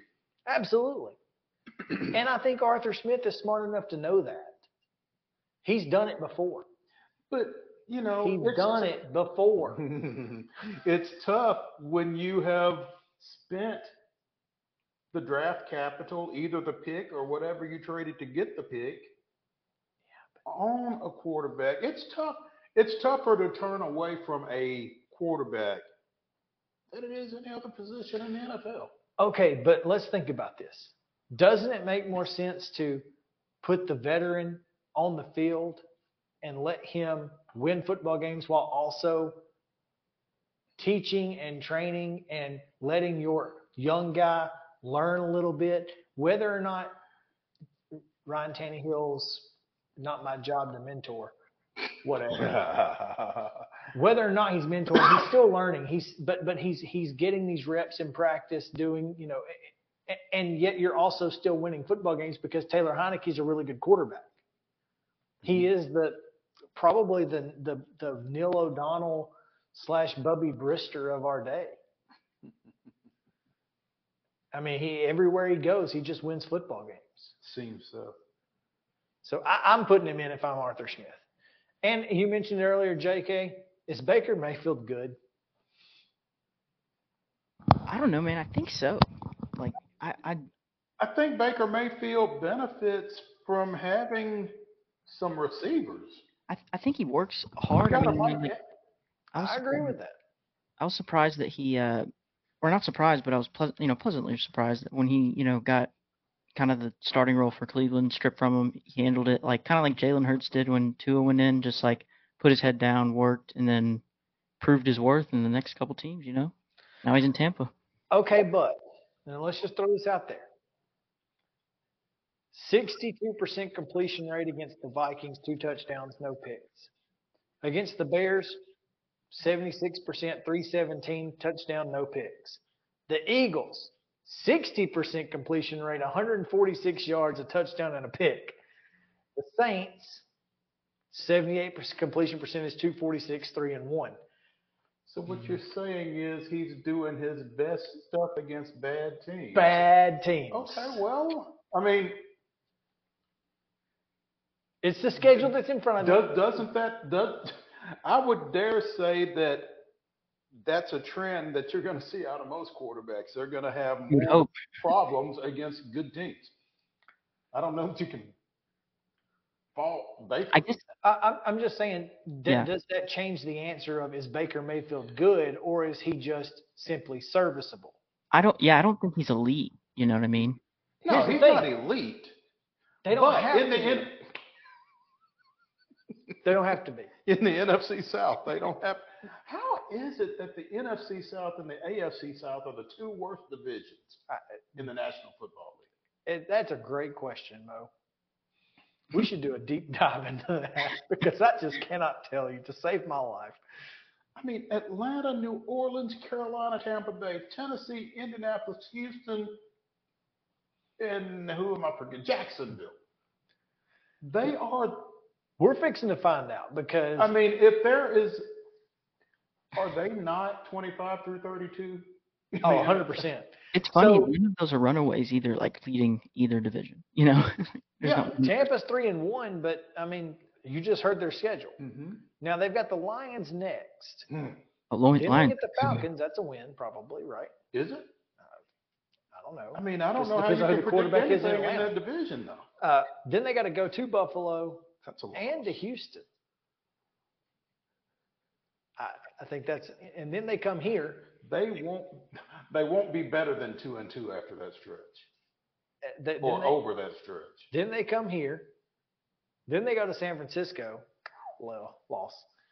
Then they go to Indianapolis, but then they got the Panthers, Falcons, Packers, Jaguars, Saints, and Panthers. This team could win 10 ball games. Against that schedule. So, I mean, is And Baker here's the Mayfield thing, good? They could win 10 ball games and not be great. It doesn't matter if Baker Mayfield's good. That's what I'm telling you. He's good enough, and that's what matters. Right. He's like Blaine Gabbert going in for Mariota throwing 47 out passes. You know. Well, I mean, think about this though. Like we just said, you're talking about a guy who's got Mike Evans, Chris Godwin, whatever Trey Palmer gives you. But Chris Godwin and Mike Evans are really good options. Who's the tight end? Cade Otton. Okay. What happened to your boy from Alabama? Where is he now? O.J. Howard? Yeah. I think he's in Buffalo, isn't he? Is he? That's a good question. I don't know. He is currently with the Raiders. Oh, God. That's bad. Yeah, that's unfortunate for him. Who did the Steelers beat? They're 2-2. They're bad. The Steelers? Yeah, and Mike Tomlin's not happy about being bad either. Speaking of quarterbacks, are they good? That's a no. For Kenny Pickett? Yeah. I haven't watched enough of them to be honest. Yeah. The Steelers' schedule. I think Kenny Pickett's probably been asked to do more than he's capable of at this point in his career. The Steelers beat the Browns. That makes you feel any better. Go figure, man. And the Raiders. And they lost to Houston and who? San Francisco, 30-7 to San Francisco, 30-6 to Houston. Well, I mean, and they got the Ravens next. It's not looking good. There's no shame in losing to the 49ers right Nope. now. Yeah. I mean, beating the Browns is a pretty good win. Right. So, Of course, that was the game that Deshaun just looked like an idiot out there. Yeah. I mean, we've talked about it on this show from time to time. I mean, this is what the NFL wants. It's exactly what the NFL wants. This is their goal. Is for every week for you to not know, not have a clue what's coming. And I don't. Nope. Yes, truly. I'm kind of glad we picked college games instead of pro games. Oh, that's why we don't, because I just don't know. I mean, every program. I feel a little bit more as badly as we are. By the way, last week the anomaly back to 4-6. Went 4-6 again. I was like, are you kidding me? It's ridiculous. We'll talk more about that Friday, but yes, the guy on this show that knows the least about sports had the best week last week. Well, it's picking against the spread is the hardest thing to do. It really is. Clearly. And that's why people who are good at it make a lot of money doing it, and that's all they do. So let's take a break. College football reactions, SEC, the rest of the stuff that happened around the college football world, all of that coming your way in just a moment here on Main Street Sports Today.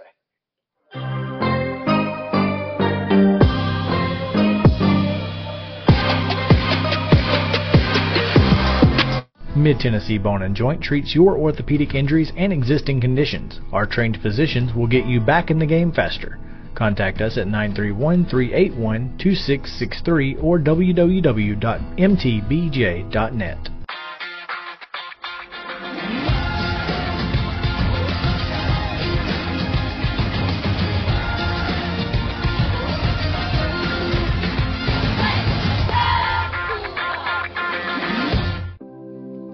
Custom Stone Handler supplies over 600 distributors and suppliers with quality stone products. Along with River Stone, we produce and distribute over 100 building, landscape, and other bulk products. Our goal is to provide quality products, service, and partnerships to ensure our customers' success. We firmly believe that the measure of any person or company is how they treat other people and customers. Give them a call at 931-490-4990 or visit CustomStonehandlers.com. Mockingbird Title and Escrow is an attorney-owned and operated full-service title company in Middle Tennessee. We get your deals closed without worry and fuss. We're a family business that offers the highest level of expertise in our industry when it comes to closing and funding your real estate transactions. And it's a job I really love. I'm passionate about this. I'm enthusiastic about this. I like to think we're pretty well-rounded and can deal with a wide range of needs and a wide range of clients. Call 615-274-8698 today. With Lee Company Technology, the best handymen are hands-off. Lee Company techs have been using visual findings and other smart technology tools for years to add transparency and virtually take customers along. You see what we see, whether we're in a crawl space or on a roof. With Lee Company, technology helps us help you, no matter what's happening in the world or at your house. Piggly Wiggly, located in Neely's Mill Shopping Center, is Columbia's locally owned and operated Cost Plus 10 grocery store dedicated to serving the community with low prices and smiling faces. Piggly Wiggly offers fresh, hand-cut meats daily as well as daily hot plate lunches from their deli counter. You're certain to see smiling faces and a helping hand when you're here at Piggly Wiggly. Come by and check out our fresh produce, high-quality meats, and more. Down home, down the street, we'll see you at the Pig. Mid-Tennessee Bone & Joint has been the official sports medicine provider for Murray County Schools for more than 40 years. We specialize in orthopedic service, and our Ortho Quick Walk-In Clinic lets you bypass the ER. Visit us online at www.mtbj.net.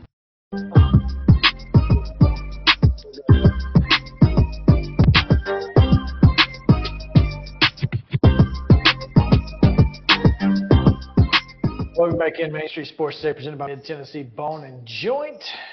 Chris Yao and Mo Patton here. Let's talk a little bit about college football, and we'll start in the SEC, Mo. Ole Miss and LSU, as I said, decided not to play defense. And yeah, that was the type game that if it had been Oklahoma State and Baylor, SEC fans would have looked down their noses at, you know. And that's exactly what they would have done. Yeah, it would have and have. So. No question they have. And you're exactly right. So that being said, it was kind of fun. Oh, yeah. Yeah. Unless you were LSU. Well, I mean, as an outsider, it was fun to watch because Ole Miss had to score 21 points in the fourth quarter to win it.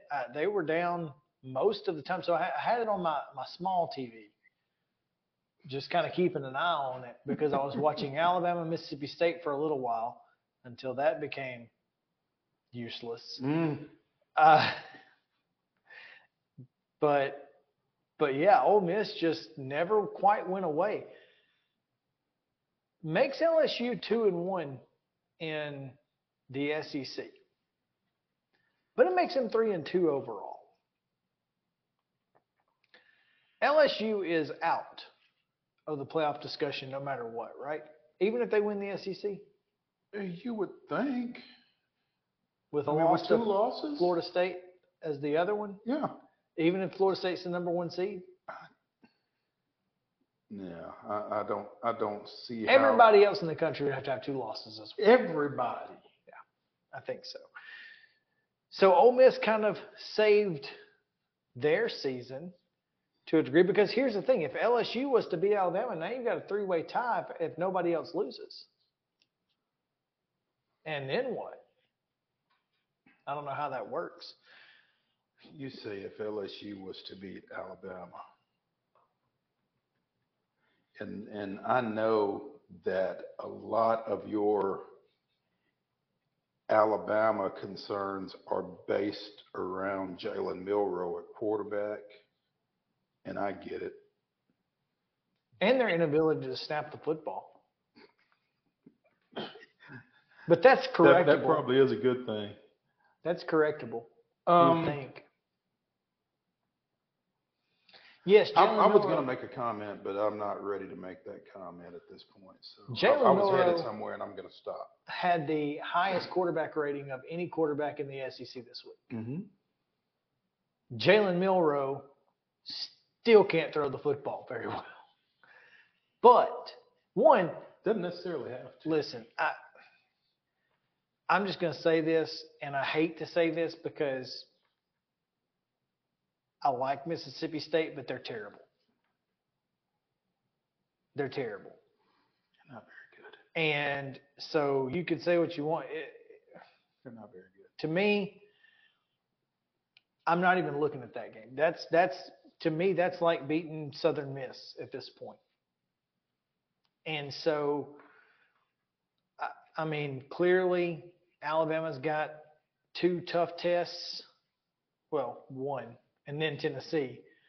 I don't think Arkansas at home is as tough as it probably was. They've got to go to A&M, who, by the way, defeated Arkansas in the Southwest Classic. Max Johnson makes this team scary. Is he an upgrade? I think he is. I think Max Johnson's skill set makes him an upgrade for Bobby Petrino's offense. I think he reminds me of a lot of Bobby Petrino type quarterbacks. And there's one guy in particular that I'm thinking about. Kid from Arkansas? Mm-hmm. Ryan Mallett. Ryan Mallett. The late Ryan Mallett. Despite being, he's not, obviously Max Johnson's not 6'7", but yeah. But he's just that type of quarterback. Mm-hmm. And if Texas A&M has found something, look out. And here's the thing, I think defensively Texas A&M is very good. Mm-hmm. They're not going to give up the RPO run option. They're going to force Jalen Milroe to throw it on Saturday. And I'm just telling you that he's not going to be able to do it. So Texas A&M showed me something. They're 4-1 right now. Mm-hmm. That loss to Miami is a tough loss, but I don't think it's a do you win type of loss. I think everything they want's ahead of them. No, it's not a do you win type of loss, but it certainly kind of puts you on notice, I think, or puts you on, high alert, maybe. And maybe that's what it did for A&M.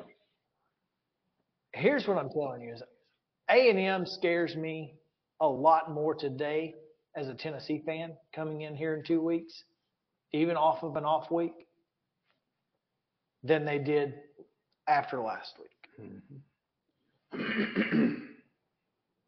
Kentucky, same thing. Now, Devin Leary's not good. But he doesn't have to be if Ray Davis is going to go for 300 every week. And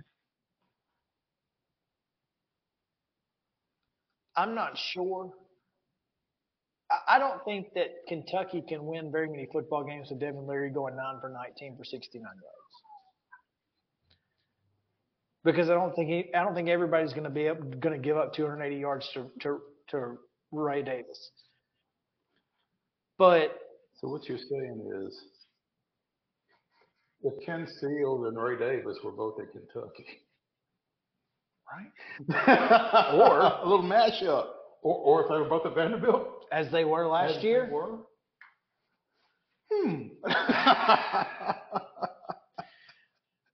I don't know if you saw Keaton Wade get absolutely laid out on Saturday by his own guy. Oh, Lord. He not. There was a pass over the middle, and he and Dion, I can't think of his last name, but were sandwiching the receiver, and let's just say Keaton took the brunt of the sandwich. Little friendly fire, huh? and he tweeted, he said, "I'm just glad he's on my team." So I don't have to get hit by him. But it was wild. But yeah, I mean, this defense is really good. They showed a lot. I was impressed by Kentucky. But I think that Tennessee has that same mental block on Kentucky that Florida has on Kentucky. And even though we've got to go to Kroger Field, I feel like Tennessee still has the ability to beat this Kentucky team. I tell you what, that will be one of the great mysteries of this season if Tennessee loses at Florida, Kentucky beats Florida at Kroger Field, Tennessee beats Kentucky at Kroger Field. I mean, well, especially if this weekend turns into a certain way, as Kentucky goes to Georgia for a 6 o'clock matchup between the Hedges.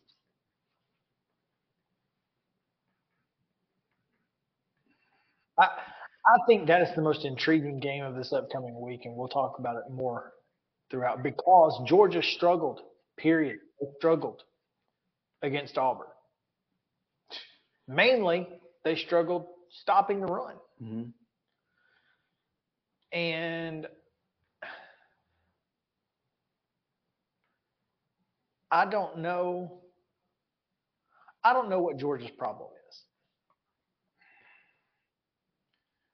I don't know if it's just as simple as being young and inexperienced at the quarterback, or what exactly it is that. Well, he was 23 of 33 for 313 yards. Now, again, 8 for 157 was Brock Bowers. He makes it a little bit easier for you. Ladd McConkey makes it, he's a guy. Well, McConkey hasn't been there all year though, right? Yeah, yesterday was his first game. He had 4 catches for 38 yards but he's a guy that you can count on third down when Bowers is double covered, triple covered. You can go to it. That being said, they don't run the ball very well, which is unheard of. It's a problem for Georgia. Right. And I think this was one of the weirder weeks in college football for the SEC. Weirder than last week. Well, here's why it's weird is that it kind of went exactly as you would think it was going to go, outside of Florida just getting drilled by Kentucky. I thought Kentucky was going to win because I don't think Florida's very good. A lot of people are making are pumping Florida up because of that win over Tennessee, and I can understand why. But if you don't understand the dynamic of that game, you will put too much emphasis on it. What happens in that game has to be taken in a vacuum. You have to, it is a singular thing that is not a part of the rest of the thing of college football. Just take it out.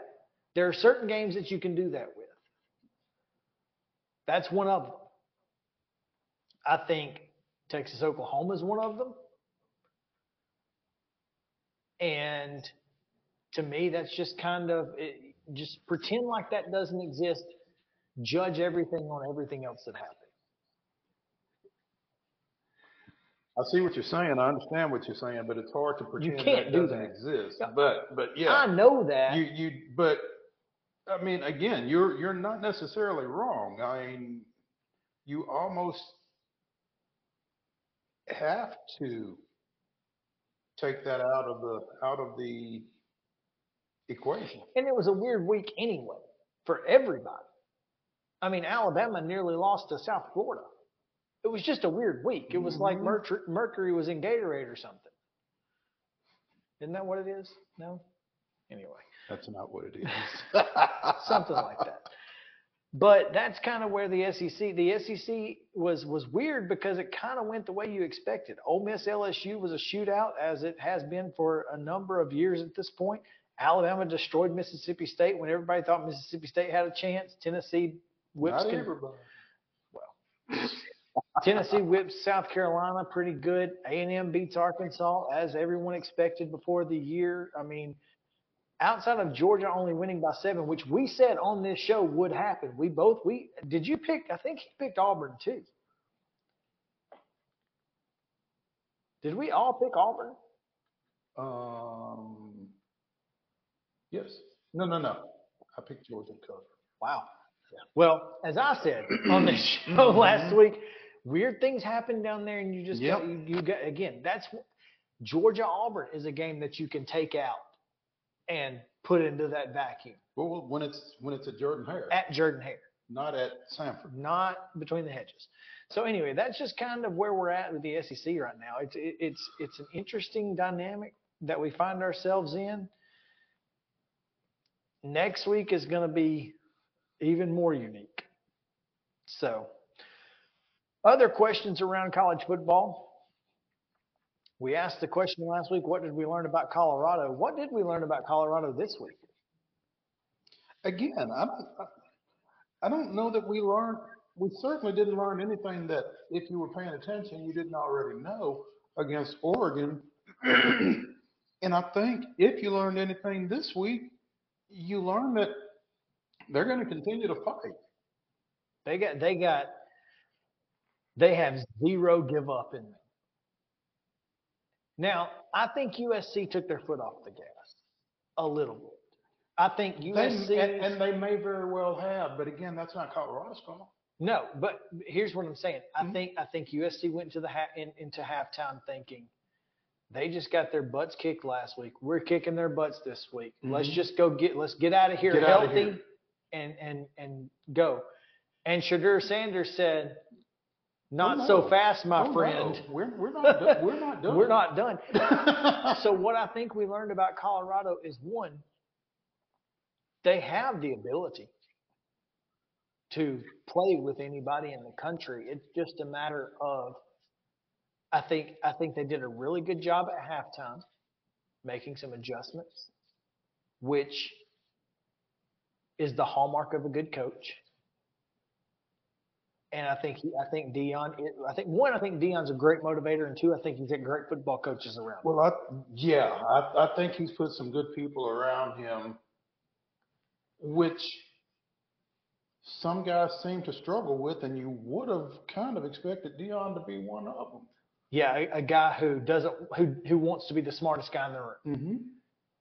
I don't know. See, the more and more I watch these documentaries and these one-on-one interviews with Coach Prime, the more and more I feel like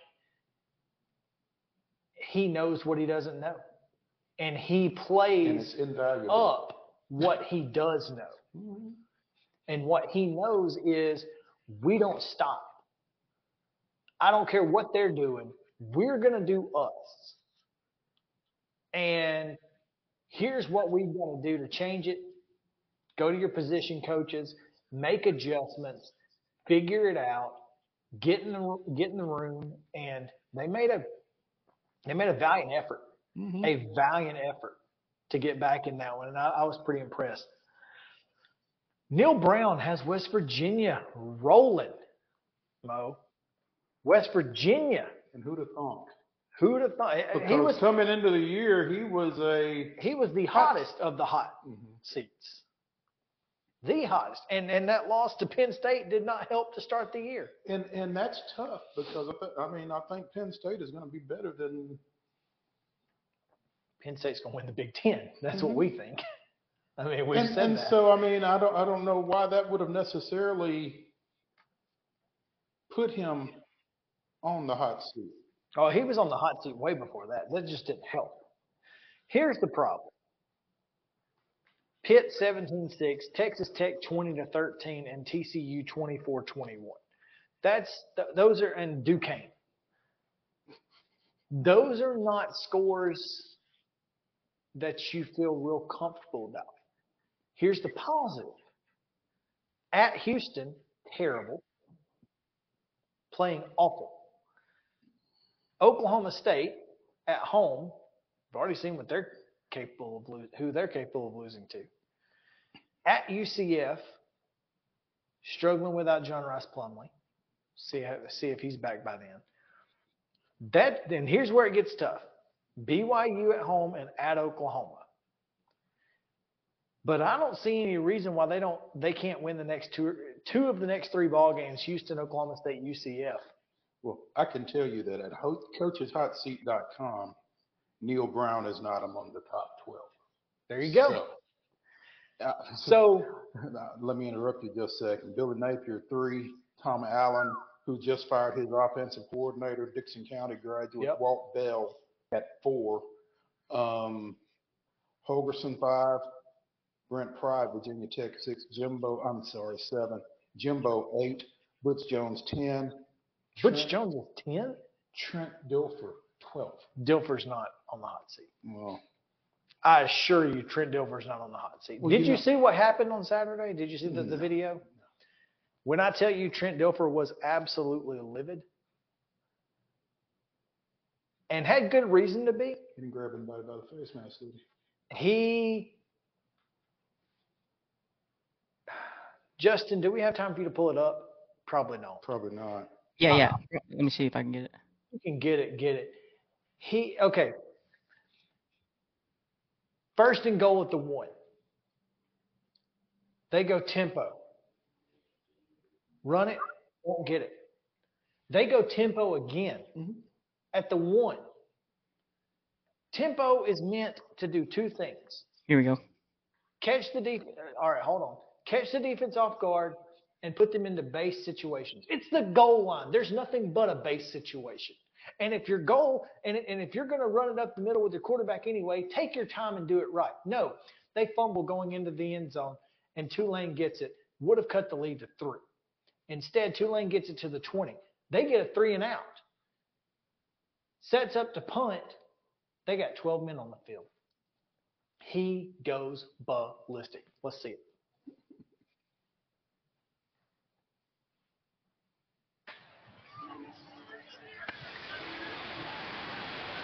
Illegal substitution.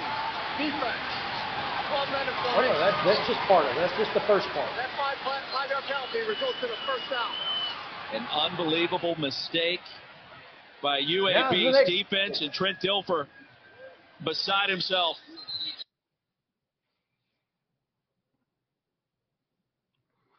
Here's what I'm going to tell you. Trent had every right to be upset in that situation. Trent had every right to be upset in that situation, but he can't be. Why? Nick Saban did it on Saturday against Mississippi now we State. compare Nick Saban and Trent Dilfer? I'm comparing the way that Nick Saban whipped a player's butt on the sideline. Literally whipped him. I don't care how good you are. If you either can act that way or you can't act that way. Period. Trent Dilfer had every right to be upset. It was a critical point of the game, and they gave them a first down with that penalty. Had an opportunity to get the ball back, go in and score. They were playing really well. Here's my thing. Hold on. And we're close. I know. Oh crap, we're over. We are. All right. Well, come back tomorrow. We'll finish that discussion on Main Street Sports Today. Sorry about that. We'll see you then.